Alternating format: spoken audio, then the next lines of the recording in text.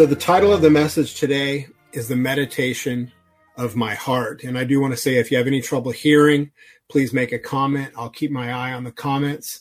But hopefully the sound is good. We do have a new internet connection here, and it's very fast. So everything has been working very well the last few Sundays.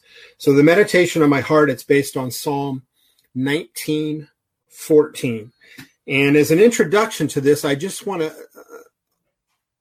bring to mind the obvious of what is going on. The world is absolutely in turmoil right now.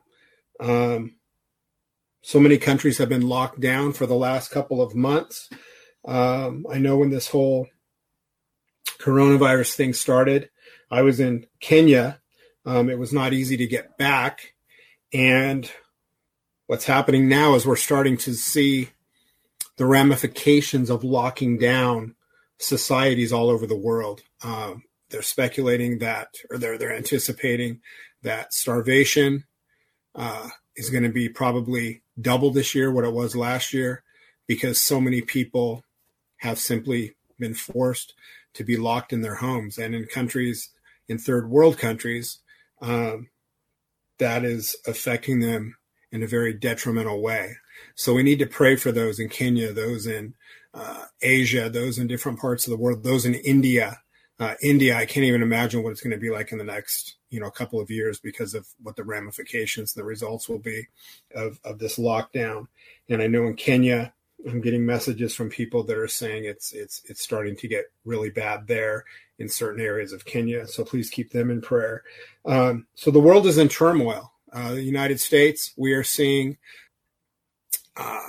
riots all over the place in cities all over America because of the murder of this man by a police officer, and the anger and the fear and the hatred that is just coming to the surface because of this event. And what's really sad about it is all these people, it seems like most of these people that are rioting, they're really doing it just to riot.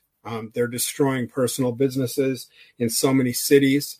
They're burning down buildings that have nothing to do with what happened. We just see this vitriol and this hatred just springing forth. And it's so sad to see this happening. And immorality. I mean, you can't turn on the TV anymore without there just being a flood of immorality and blatant Satanism and efforts to combat God and to combat the gospel. So the world is definitely not in a good place. And really, what it comes down to is Satan is the father of lies, and the world serves Satan in his lives. And we see that happening so visibly now in so many different ways. So I'm starting off on a negative. I'm stating the obvious. None of us can argue the fact that the world and America is in a very bad place right now. How do we rise above this? How do we as Christians keep a good attitude and not be drugged down by all the darkness and the hatred and the negativity that's taking place around us? How do we stand in Christ, shine as we are to shine with Christ's love, continue to share the gospel and to bless people as much as we can, and not be affected by all this darkness and chaos and negativity that's going around? And it's actually not that hard to do. If you look back through human history, times like this have always come up. We've always seen cycles of darkness and light, darkness and light. There's peaks and valleys all through human history, and we're going through a very confusing, dark time right now. But as Christians, we can persevere, we can move through this, and we can actually find great blessing in these times if we have the proper perspective and if our heads are in the right place. That's why this sermon today, I really was blessed. It's a sermon actually I preached a few years ago, and I rewrote it. I love Psalm 19. But the meditation of my heart, Psalm 19:4 says, let the words of my mouth,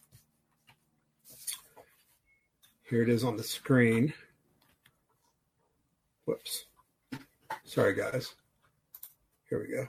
Let the words of my mouth and the meditation of my heart be acceptable in your sight, O Lord, my rock and my redeemer. Let the words of my mouth, the things that I say, and the meditation of my heart, the things that I think, be acceptable in your sight, O Lord, my rock and my redeemer. This is written by King David, who wrote the majority of the Psalms. And this is what we're going to focus on today.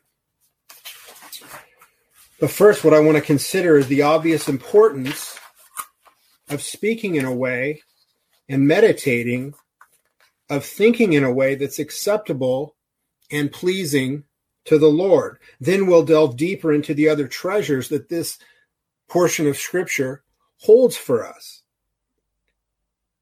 So first of all, where it says, let the words of my mouth be acceptable in your sight, O Lord. What does that mean?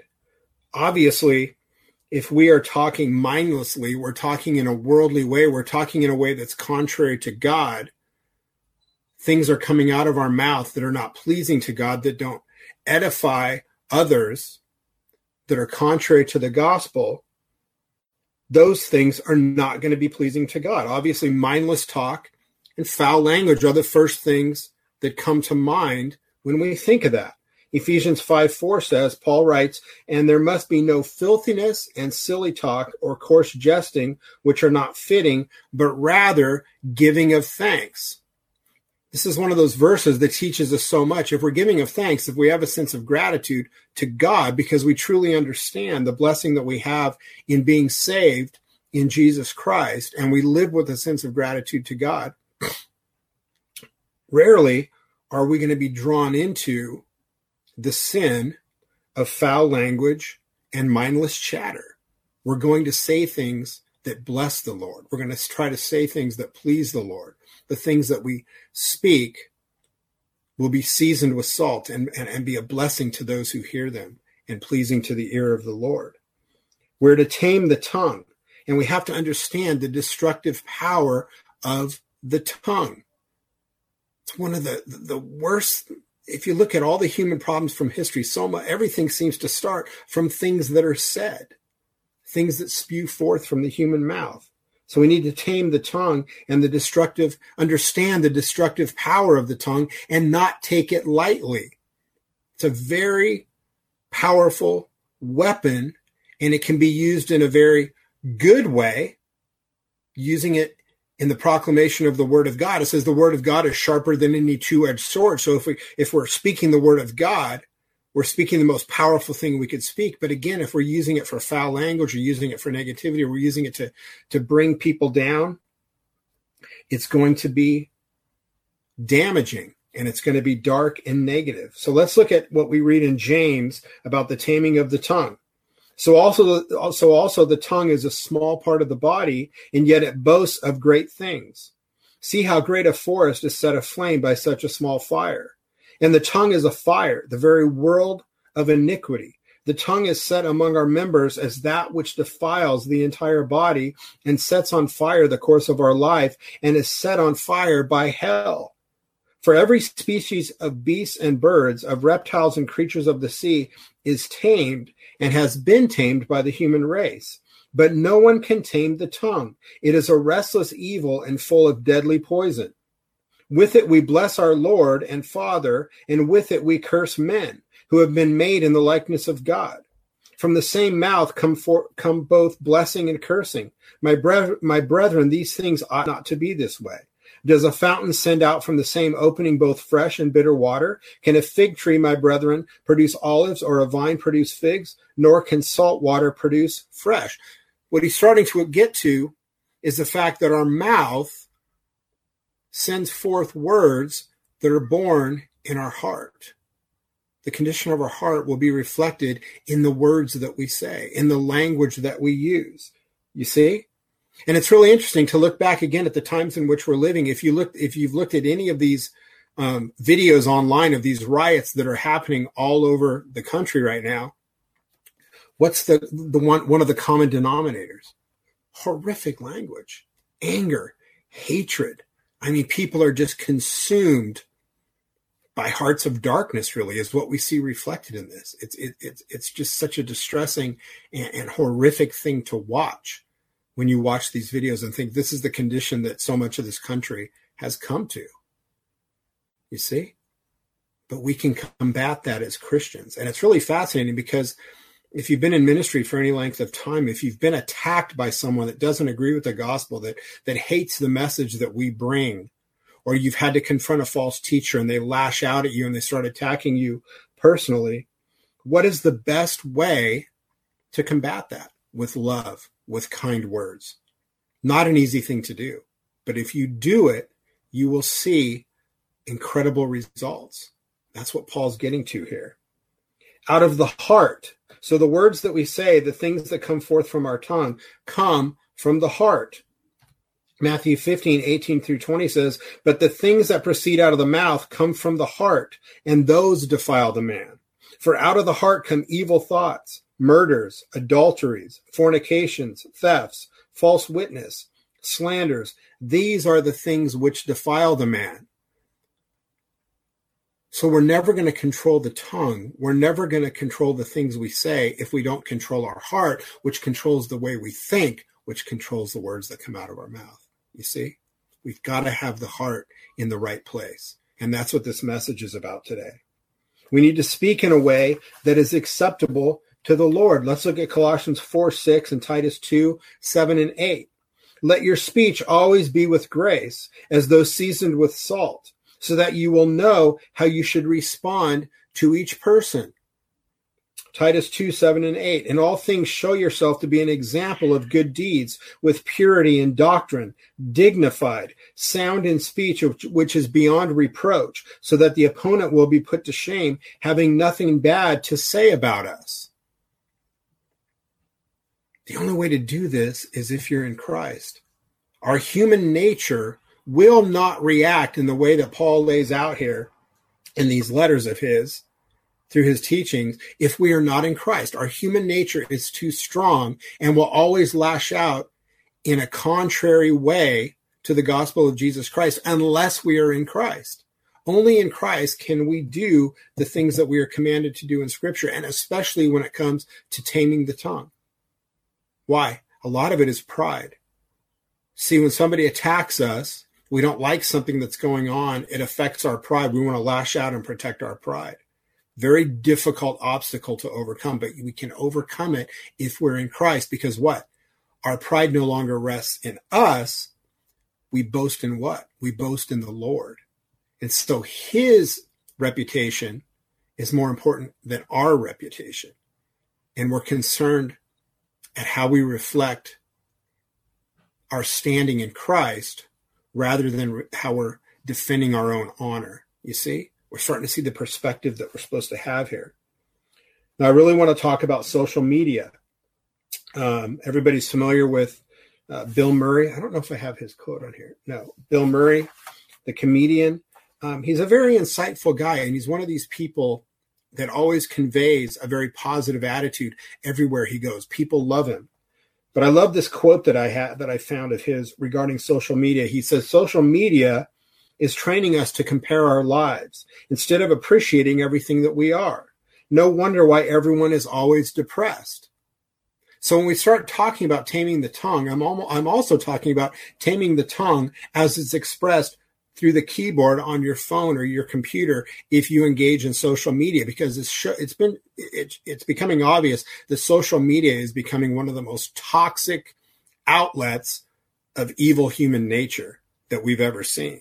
It amazes me what goes on with social media. And really, what I see so much and what I've stepped away from completely over the last couple of years is the error of social media debates in the name of Christianity.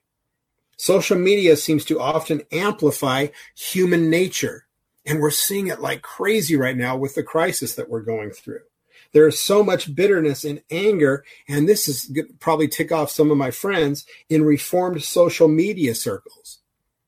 You know, up until a few months ago, maybe 6 months, a year ago, I was following a lot of reformed groups and reformed pages on Facebook. And what I started realizing is I'm getting hardly any, if at all, any joy from this, because it's just constant debate. And I'm reformed. I love the reformed tradition. I believe that the sharpest edge the sharpest, cleanest point of Christian doctrine is in Reformed theology. But what happens is you start taking that onto social media, and something happens, and you enter this circus of just constant bickering and debate rather than edifying, sharing the gospel, and glorifying the body of Christ. And it's really sad that that's happened. And I've found that I've just, in stepping away from those things and getting away from that influence, it's helped me so much, and I've had so much more peace because of it. And I don't know what it is, but I know Reformed, we tend to be, I guess you could say, more intellectual. We study a lot. We believe very strongly in the authority and sufficiency of Scripture, as we should. But when it gets into the social media context, something happens, and it often becomes very negative. So I think it's something we have to pay very close attention to if we're going to have joy in Christ, because we don't want our joy in Christ to be threatened and to be diminished because we're engaging constantly in debate. You see? Yeah, we're told to defend our faith, but not as a full-time job. We are to be concerned with having a healthy walk with Christ, striving to be conformed to his image, reading the Bible so that we know more and more of him. And if we have to defend the faith, we defend it, but we don't go looking for it like seems to happen so much on social media. Hopefully that point is making sense. And if you have any questions about that or comments, please comment, and I'll look at it after the sermon today, or you can email me at chad@thewayr122.org. 2 Timothy 2:14-17 addresses this. Paul says, "Remind them of these things, and solemnly charge them in the presence of God not to wrangle about words, which is useless and leads to the ruin of the hearers. Be diligent to present yourself approved to God as a workman who does not need to be ashamed, accurately handling the word of truth. But avoid worldly and empty chatter, for it will lead to further ungodliness. And their talk will spread like gangrene." Sorry, I forgot to put it on the screen again. So Paul's telling us, again, use our words intelligently, wisely, in a spirit of love. And the only way to do that is if the words that we're using are God's words. It's one of the reasons it's so important to study Scripture. You see? Do not wrangle about words. And this is what's happening so much through social media. It's leading to the ruin of the hearers, because so many on social media now that may not be believers are looking for Christian answers, and all they're seeing is Christians bickering amongst themselves and arguing back and forth about things. You see? We're not expressing the love of Christ that we should be expressing and shining out into the world. Another thing that happens when we get caught up in these worldly things like social media nowadays is that they become distractions. And instead of spending time in prayer, instead of spending time in the Word and seeking to be conformed to the image of Christ and to know him more, we're drawn away into distraction. Kenneth Bailey, a writer, has a quote that I love. He says, "To be distracted, one must be distracted from something by something." In order to be distracted, you have to be distracted from something by something. Do not let yourself be distracted from Christ. And it's very subtle, because quite often we don't realize that we've been distracted from Christ and we think we're serving him when actually we're doing something contrary. We're doing something out of spite or to protect our pride rather than serving Christ and honoring him. And another thing that's happening because of the world that we live in is it's becoming very clear that thinking, and especially critical thinking, is quickly disappearing as more and more become obsessively addicted to the mindless false reality of mainstream narratives and social media. This is the reason these riots are good. It's one of the big reasons these riots are going on all over America right now, because people are absolutely controlled and manipulated by what they see on the news, and the news is driving these riots. If you go back over the last 20, 30, 40 years, you'll see this pattern where the government and the news in America, and many might not agree with me on this, is trying to create strife between, I guess you could say, the classes, and especially between races. You see? That's why this murder of this poor man who is a black man by a white police officer who put his knee on this guy's neck for 8 minutes until he died. That's why they play that. And they want that out there because that increases the tension between the races. That tension doesn't have to be there. That tension can be gone away with. How? If we think as Christ thought. Don't be manipulated by what the news media is telling you. Think for yourself. Think critically. One thing good with the internet is you can find truth if you search for it. You can figure out what's really going on. Question things. Because I'll tell you, folks, those that are burning down people's businesses, those that are rioting and shooting each other, they are not thinking. They are acting out in ignorance, and they are controlled by the media. Do not be controlled by the media. You see? Now, I want you to think of this from a biblical perspective. Critical thinking is disappearing. Critical thinking affects the gospel. The Christian gospel, the Christian faith, the Christian walk is not for stupid, unthinking people. Christianity requires critical thinking. When we hear the gospel for the first time and we're convicted of our sin, we don't just mindlessly follow Christ. No, we look at it and go, wow. The Holy Spirit starts opening our minds and our hearts to the truth, and we realize this makes sense.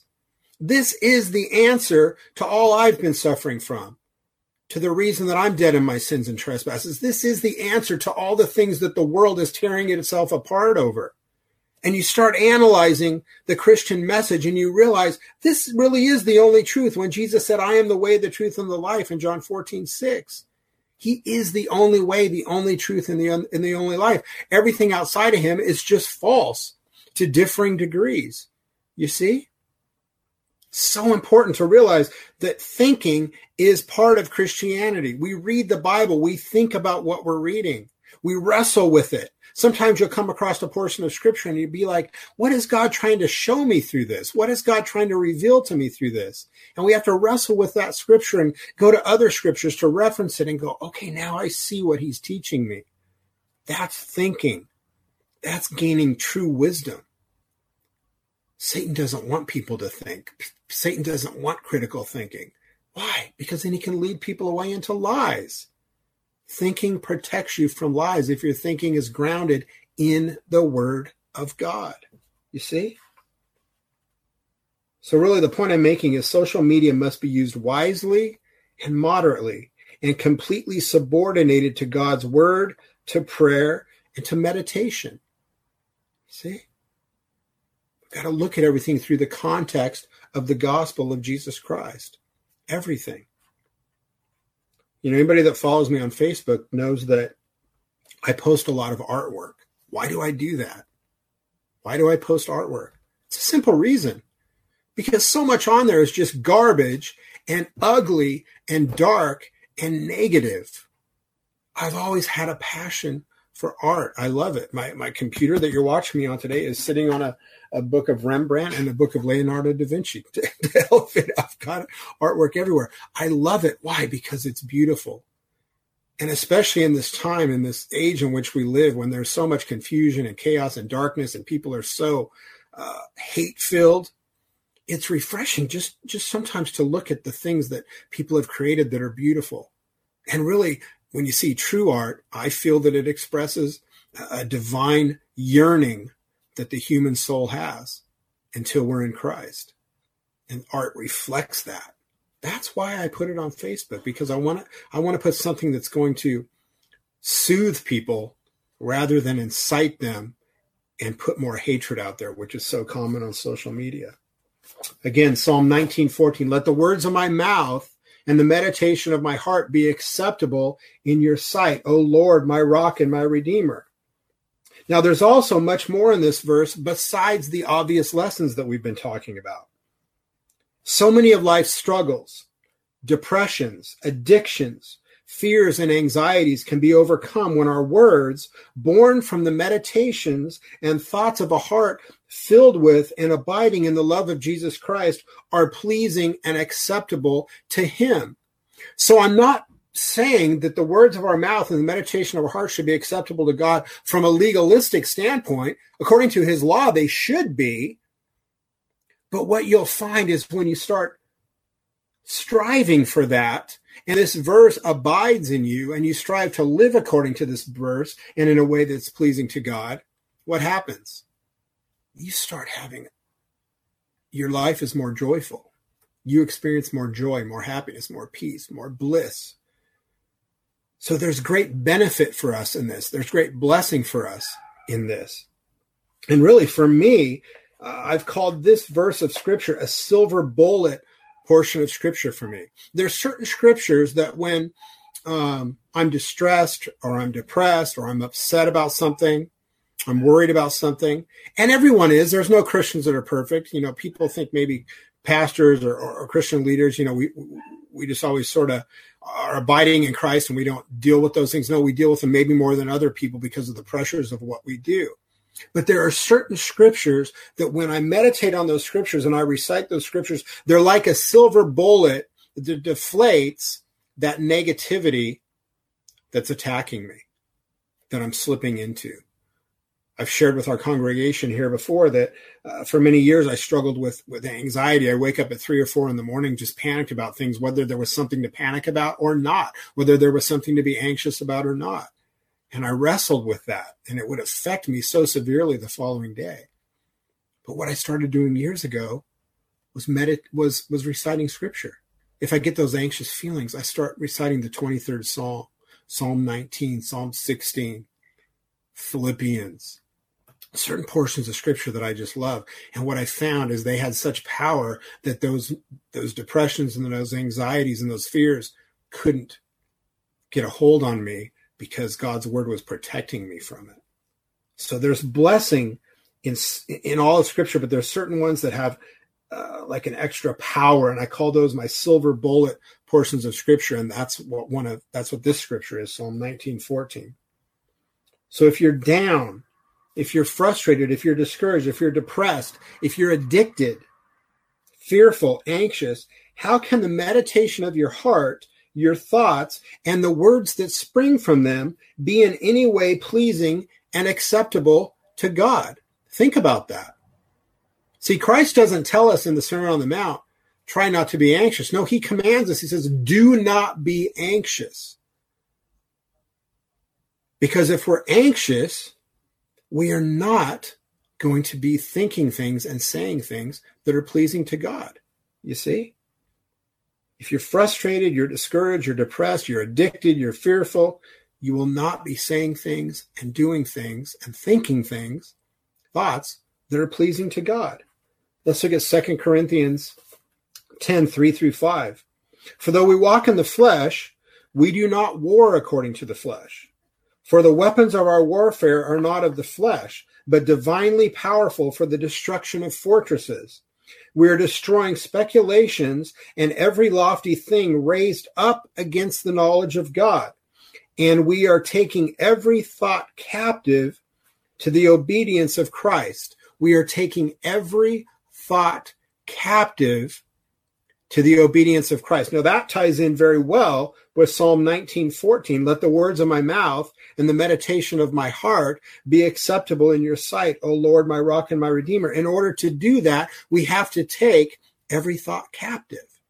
Every thought has to be captive to the will of God so that it's pleasing to Christ. We cannot let sinful thoughts, negative thoughts, contrary thoughts come in. We take those captive, we get rid of them, and we strive to replace them with things that glorify God and please him. Now, this is a hard thing to consider, taking every thought captive. And this is one thing I like to share about Christ, because we all know that Christ lived a sinless life.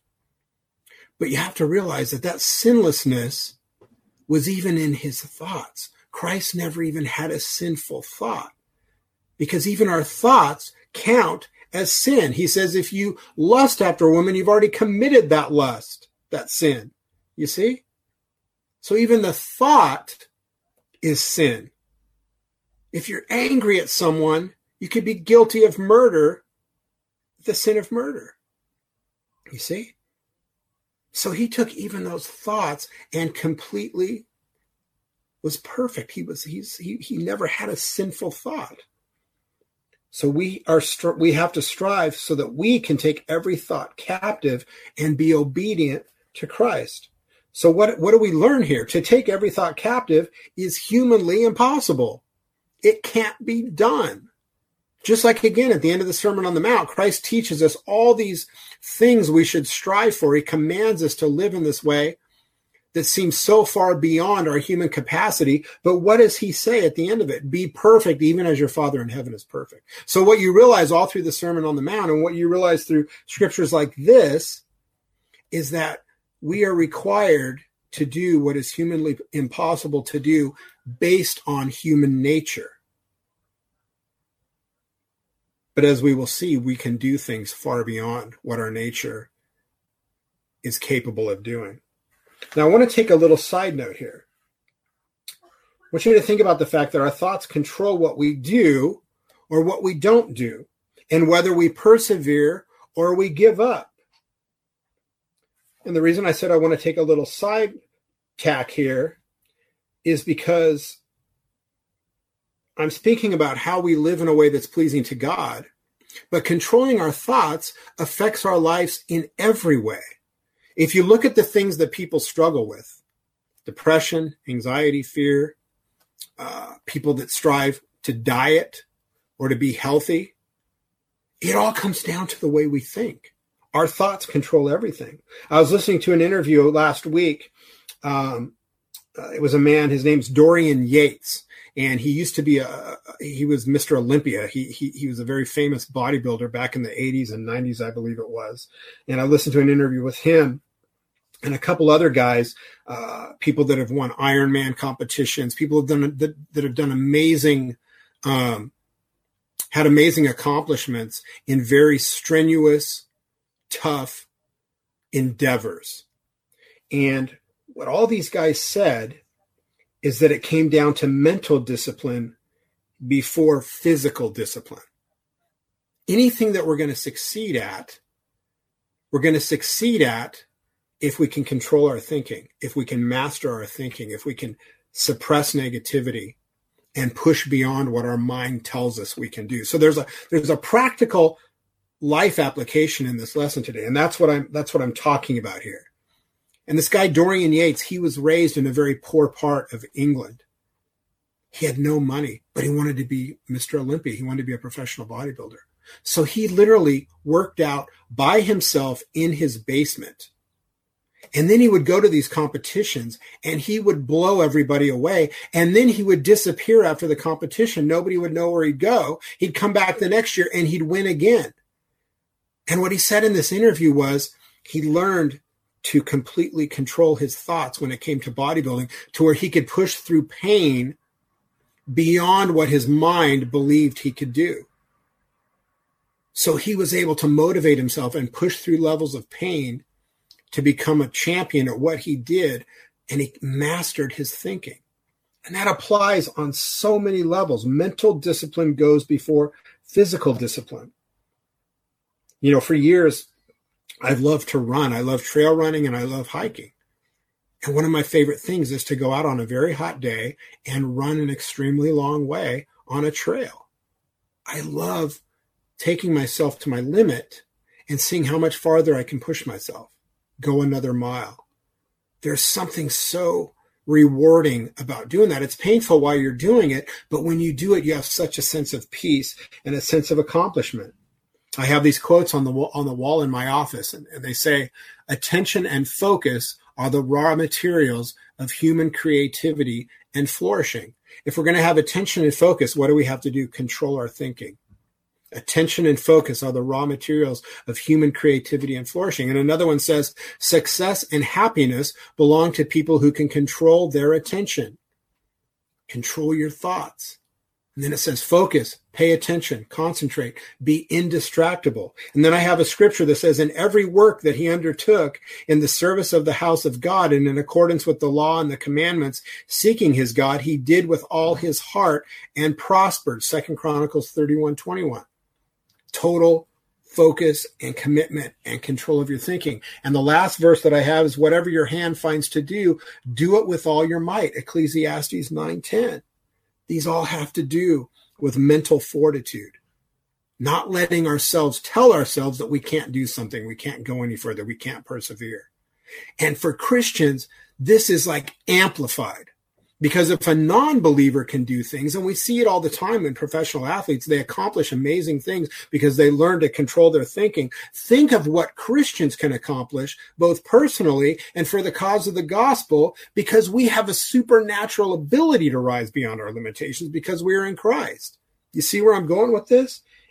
And nowadays, this is so important because we are surrounded with every reason to give up. They're actually telling people, stay in your house. And anybody that knows me probably knows what my thoughts are on this whole coronavirus thing. There's no way I can lock myself in my house. You see? And I don't think I'm endangering anybody by going out. I don't think anybody is. But being told these things, having so many freedoms attacked, having every excuse to just sit on the couch, turn on the TV and say, well, I'm doing my duty. I'm just going to give up for a while. See, we can push back against that, say, no, I'm going to persevere through this. I'm going to actually turn this into a success, a time of success and personal growth. That's the way we have to look at things. And like I said, for Christians, we've got such an edge because we're given a power that is beyond us. So Christ will take us to levels we never dreamed of if we just take every thought captive. We strive to speak things, meditate on things, and do things that are pleasing to him. See? And we are taking every thought captive to the obedience of Christ. Matthew 19:26. Jesus says, and looking at them, Jesus said to them, with people, this is impossible, but with God, all things are possible. This is after he'd had he'd met with the rich young ruler who could not come to Christ because he had possessions. And people started saying, well, how could anybody follow this man, believe these teachings, if you have to give up everything? They realized it would be an impossibility. People will not give up the world to seek Christ. They want that worldly comfort. They want what the world offers them. You see? But what you got to understand is the reason that people with worldly holdings, with the things the world has given them, forsake those things and come to Christ is not because of them. It's because Christ has given them the ability to do something far beyond their ability. That's what I'm talking about today. As a man thinks cannot please God until God has changed the heart and its desires. Our thinking will not be pleasing to God until we are born again in Jesus Christ, until we are regenerated, made a new creation, and our human nature begins to be subjected by our spirit in Christ. You see? Then we'll see our thinking change. Myself, coming from my background with drug addiction, alcoholism, and violence, and all the horrific things that I can't even imagine what it would be like if I just went back in time and had to get back into that head from 30 years ago. It would horrify me. Even when I think back of how I used to think, the negativity, the fear, the anxiety, I almost look at it like if you just flash me back to that time, it would just kill me because I couldn't deal with the difference between my head and my heart today and my head and my heart 30 years ago before the Lord totally transformed me. And I think any Christian will tell you that's been walking with Christ for a while. Christians live in contradiction to human nature. Christians live in contradiction to human nature. See, human nature is going to always corrupt things. That's why our country is going through what it's going through right now. We're seeing human nature carried out. Christians are contrary to human nature. We live in Christ's nature, which is the opposite of human nature. So look at Psalm 19:14 again. Let the words of my mouth and the meditation of my heart be acceptable in your sight, O Lord, my rock and my redeemer. While this verse is a prayer for pure and proper words and thoughts and meditation before the Lord, there is also a powerful blessing within it that we must cling to. That's what I'm talking about. And let's look at Proverbs 14:30. A tranquil heart is life to the body, A tranquil heart is life to the body. What causes so much disease and suffering in this world? Stress, anxiety, fear. Causes cancer, causes diabetes, because people that are upset and depressed eat, they don't take care of themselves, they don't exercise, they don't eat right. So all the things we suffer from comes about through negative thinking, dark thinking, sinful thinking. It comes out through the body. A tranquil heart is life to the body, and you can only have a tranquil heart in Christ. If we're blessed to speak words that are pleasing to the Lord, pouring from a heart in love with the Lord that abides in him and in his word, we possess a victorious power beyond anything that we can conceive. Augustine said, it's a quote that you've probably heard before. It's one of the greatest quotes in Christian history. My soul is restless until it rests in thee.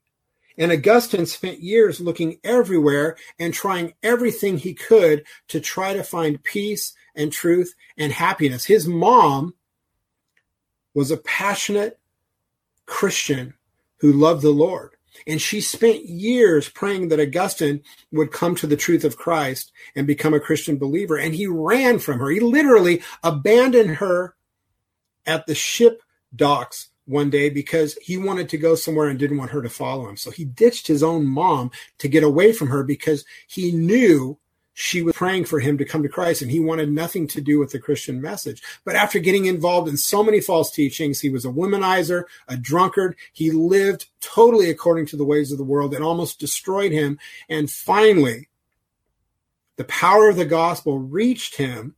He came to believe, and he was set free. And then he said, my soul is restless until it rests in thee.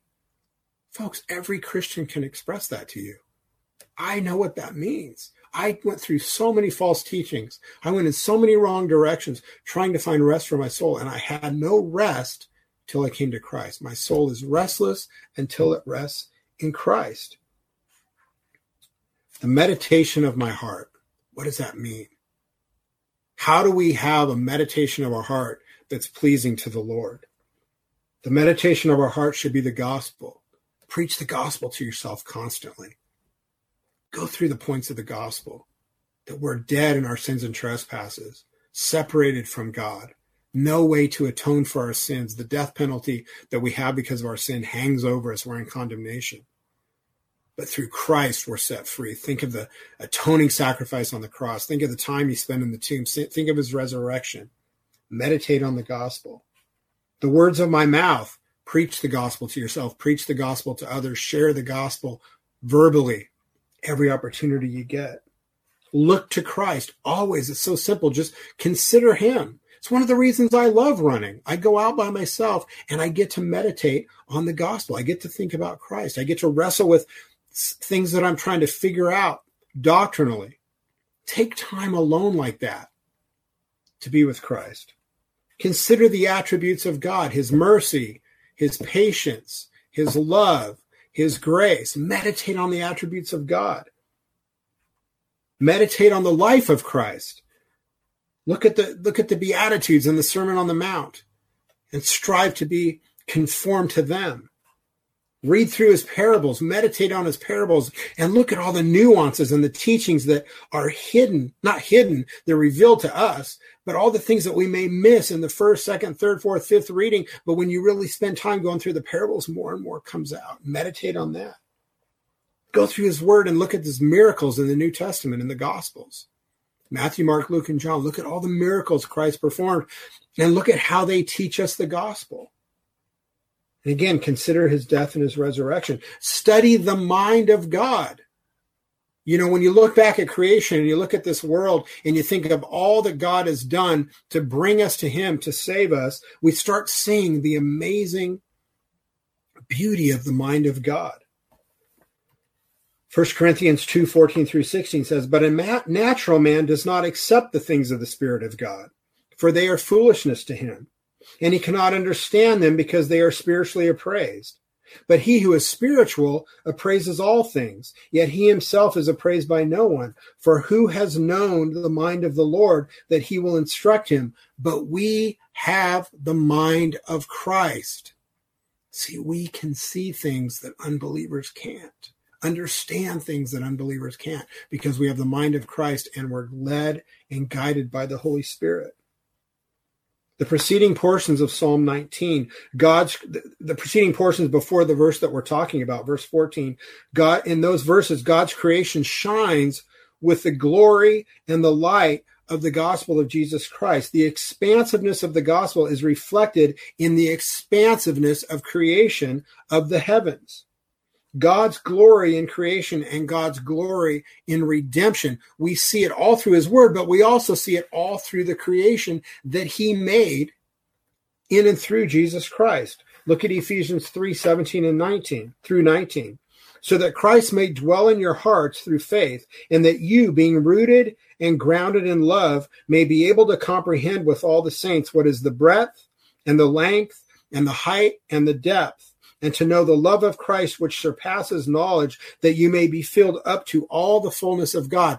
Are you guys starting to see how the negativity and the darkness and the chaos and the sinfulness and the lies of this world they bring nothing to the table? They have no contest against Christ. You start seeing that when you look at these portions of Scripture. So I want you to consider the gospel as we read through as we read through Psalm 19. Actually, I was going to do a portion of it, but I'm doing the entire psalm. Let's look at Psalm 19 in its entirety. For the choir director, a psalm of David. The heavens are telling of the glory of God, and their expanse is declaring the work of his hands. Day to day pours forth speech, and night to night reveals knowledge. There is no speech, nor are there words. Their voice is not heard. We just see God in creation. Their line has gone out through all the earth, and their utterances to the end of the world. In them he has placed a tent for the sun, which is as a bridegroom coming out of his chamber. It rejoices as a strong man to run his course, a symbol of Christ. Its rising is from one end of the heavens, and its circuit to the other end of them, and there is nothing hidden from its heat. Now, in these verses, these following ones, I've underlined a few things, and I want you to think of this and compare it to the things that people try to use in the world to make themselves feel better, whether it's psychology, psychiatry, self-help programs, motivational speakers, recovery programs, whatever it is. Look at this, starting in verse 7. The law of the Lord is perfect, restoring the soul. If your soul is restored and healthy, you're not going to be hopeless against anxiety and fear and worry anymore. You see, because your soul is strong in the Lord. The testimony of the Lord is sure, making wise the simple. If we're wise, what can we do? Make good decisions. Think properly. Living a life of wisdom, we avoid so many of the pitfalls that the ignorant fall into. You see? The testimony of the Lord is sure, making wise the simple. The precepts of the Lord are right, rejoicing the heart. When you truly understand the glory of the precepts of God, your heart rejoices. You're not depressed. You're not anxious. You're not drugged down by the world. The commandment of the Lord is pure, enlightening the eyes. You start seeing things in a context of the gospel through the eyes of Christ. Your eyes are enlightened. The fear of the Lord is clean, enduring forever. If we truly fear the Lord as we should, we're going to endure. We're going to persevere. We will not be drawn into sin. We'll stay on the narrow path. We will endure as we're commanded to. We'll persevere.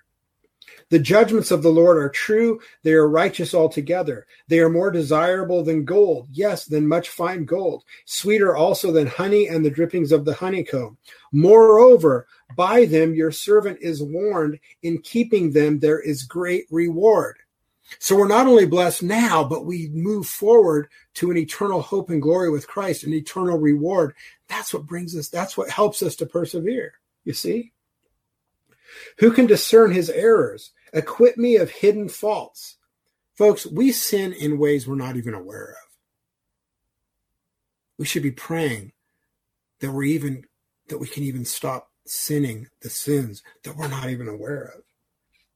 Also keep back your servant from presumptuous sins. Let them not rule over me. Then I will be blameless, and I shall be acquitted of great transgression. Let the words of my mouth and the meditation of my heart be acceptable in your sight, O Lord, my rock and my redeemer. What an awesome psalm this is. It's beautiful.